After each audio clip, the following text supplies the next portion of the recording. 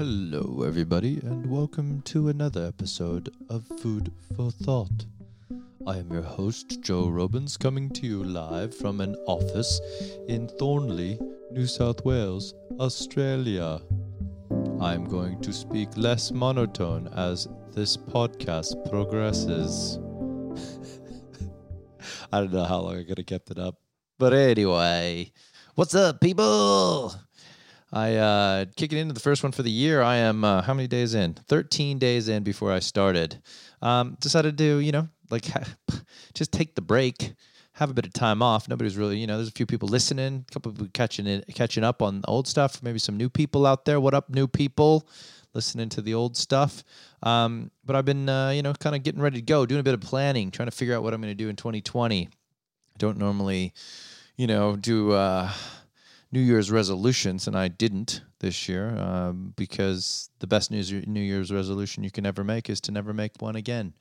You can keep that. That's a forever one. You can do that next year if you didn't do it this year.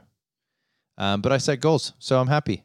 I got some goals. I'm doing some stuff. I got some things. I'm not going to really talk about what those are because I don't know if I really want to talk about them yet. I want to see how I progress with them first.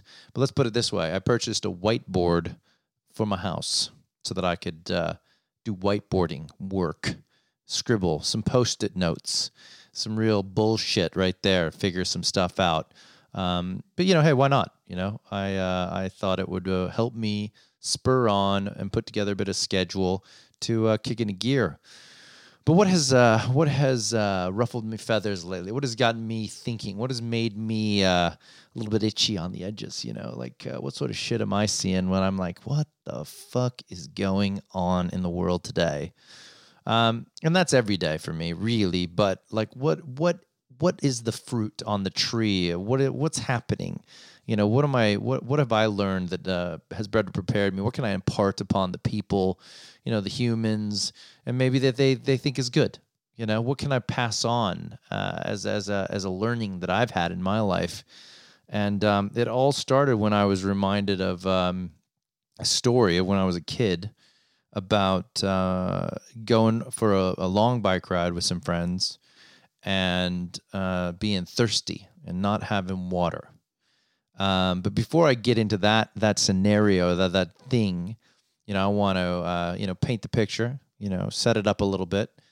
And that is to talk about the world of, not specifically Donald Trump, but this whole Iran, World War III thing, the Australian bushfires, and how we drink from the well.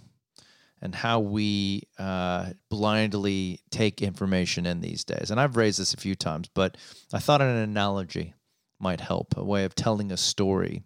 So back to the story. I don't know how old I was. I would have been young enough to be riding my bike everywhere, which was most of my teenage years, but it would have been the younger side of it, I reckon.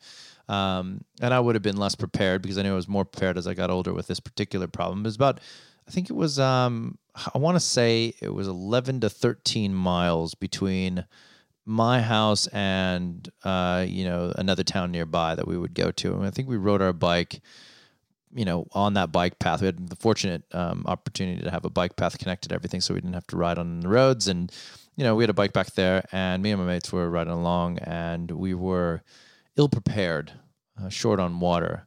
And I'll preface this with the idea that I grew up in the Rocky Mountains, and I was of a view that the water in the mountains, especially out of my tap, was that of equal, if not better, than bottled water, because it was Rocky Mountain water from the almost glacial mountains covered in snow year-round. Why else would you drink any other water? And I remember when Evian water was kind of like introduced into the world, and it was on the shelves in the local grocery store, and I remember asking the question, well, why would we buy water? And, and it was the old trickery of marketing and glacial spring water and all that. I just remember thinking, all right, well, the water out of the tap is amazing. And to this day, I'm back home in a long time, but, to this day, I will still believe that it is, easily some of the best water I've ever had in my life. And I still drink out of the tap here in Australia. So there you go, right? I don't know if that's a lesson in anything, but the point being that I believe that the water is, when treated, is perfectly good, and the water was tasty. But I was always forewarned never to drink water out of the streams. The big fear was Giardia, parasite that gets in your stomach, and I thought it probably killed you. I had no idea. It just made you very violently sick. And so it was, the sort of fear factor in children, don't drink out of the streams, and all that sort of stuff. And so on this day, we're riding, and I was dying it was a hotter day. It's very dry where I'm from in the heat. We were kind of passing over this stream over and over again. It got to the point that I was just desperately dehydrated. I dehydrate quite easily. So I think I knew that I needed some water. And we had this moment where I stopped and I was like, I got to drink some water. Like I'm dying. I don't think I'll get home, because I think I was more concerned that I might pass out or something that happened in the past. And so it was one of those moments where it's like, oh, fuck, I'm going to have to break the rules. I'm going to have to drink from the poisoned stream. And I was nervous, and me and my buddy, and I think there's only one, maybe two mates with me. We had a little bit of a conference, a little bit of a meeting about it.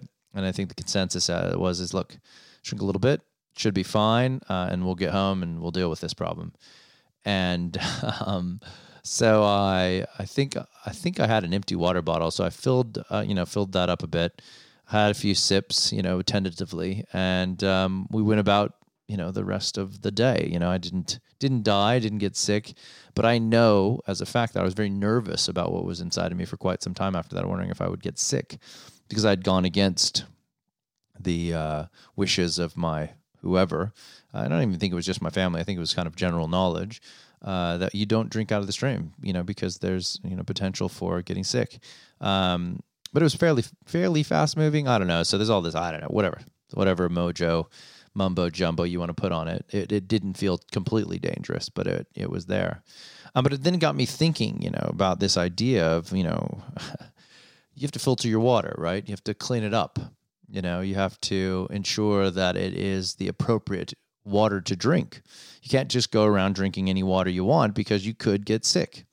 And that's a truth. That's a thing. That's a real thing. They've got camping, water purifying pumps, and all the things you need to survive in the wild, because you can't just go around drinking any water. And then I thought about how that is exactly like what the internet is. And it's exactly the way at which we process the internet. Right now, we are just wholeheartedly drinking from the poisonous water with zero filter. And most people don't even bother to filter anything out. They just take whatever's first and fits their bias or their whatever they're looking for, and they take that in and they consume it. And I guess, for lack of a better description, they get sick. And it's a weird thing to think about the internet as a poisonous well. I know it's been the analogy's been put out there, but I don't know if anybody's ever thought about it in the purest form. Yeah, maybe people have. To be honest, I don't even think I'm first to this one. I'm probably way late to this one, but I've got a podcast, and I guess this is the content I've gone with. But like the reality that that's the case, that you can easily just be poisoned day in, day out by your devices and the feed that's coming through to you. Your the way you're hydrating off of that sort of stuff or feeding off that sort of stuff is potential for a massive poisoning. And it's a scary thought to think about, because if you're unknowingly, there's no one saying, hey, be careful, with your news feeds, right? Specifically. I mean, people say these things now, but I would say that it's a minority of people that say it. And then there's even a minority of that minority that will actually filter it all out, and actually deal with the filtration process and multi-source things, and only look at trustable, or what they believe to be the most trustable of all the news sources you can get information from, to then feed upon what is World War III going to be, potentially or not potentially. What is the timelines? What is the reality of what's been going on? What are the actual facts here? Why, are the Australian bushfires happening? Is it climate change? Is it not? Where did the money go? Why isn't there money? The government gave them, and they didn't give them money. The misinformation and the firing of information is insane these days. And majority of it, I've found, is fairly poisoned. You're going to get sick off of it if you continue down it. And it's mind rattling to try to wrap your head around these poisonous feeds that you get a hold of. You just can't even make sense of most of them because they're flip-flopping.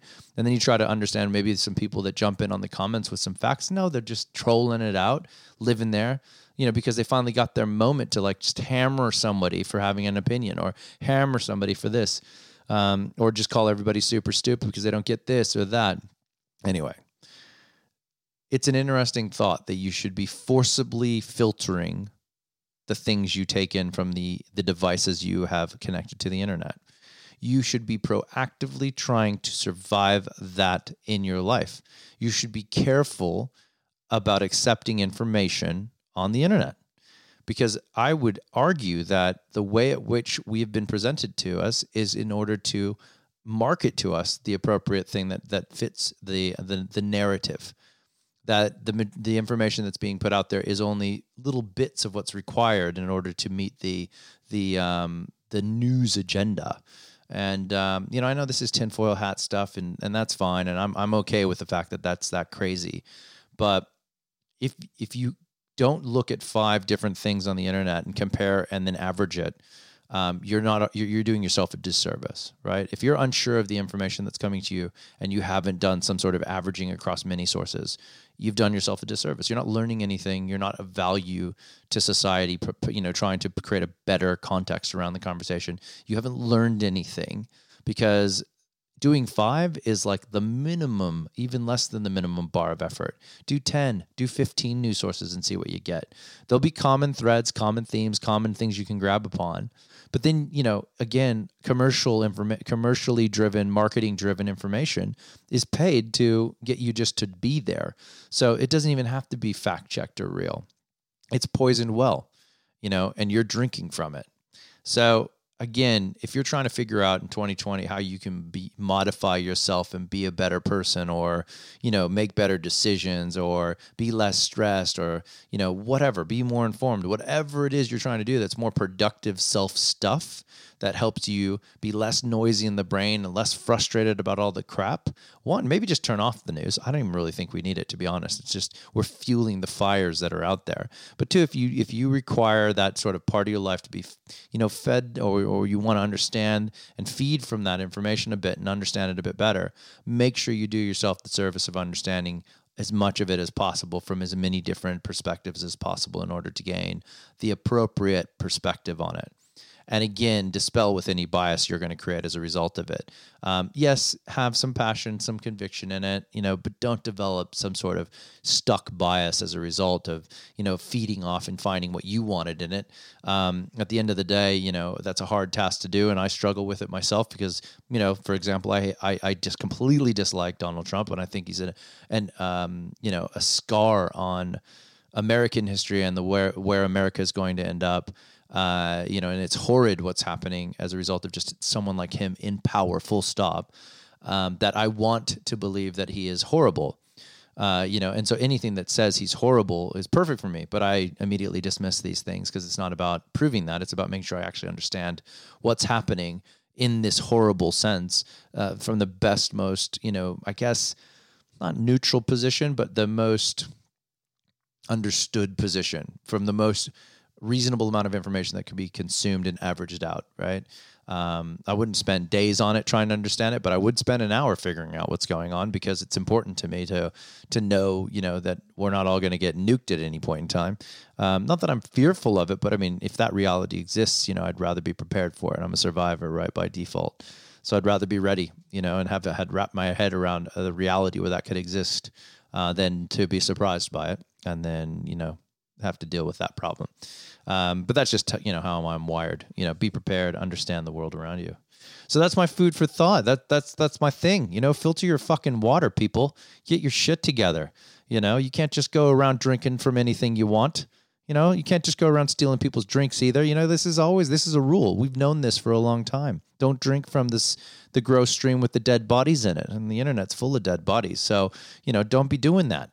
It feels like a no-brainer when I say it out loud like that. So good luck. I hope you guys make it.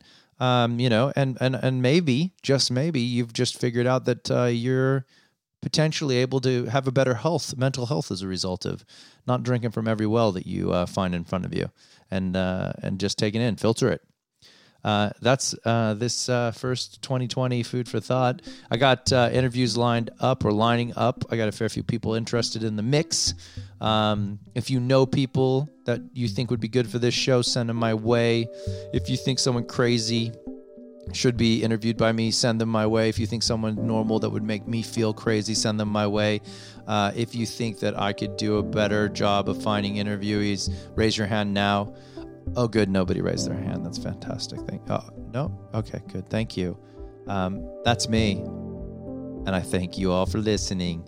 Have a great day, everybody. And filter your goddamn water, people. Peace.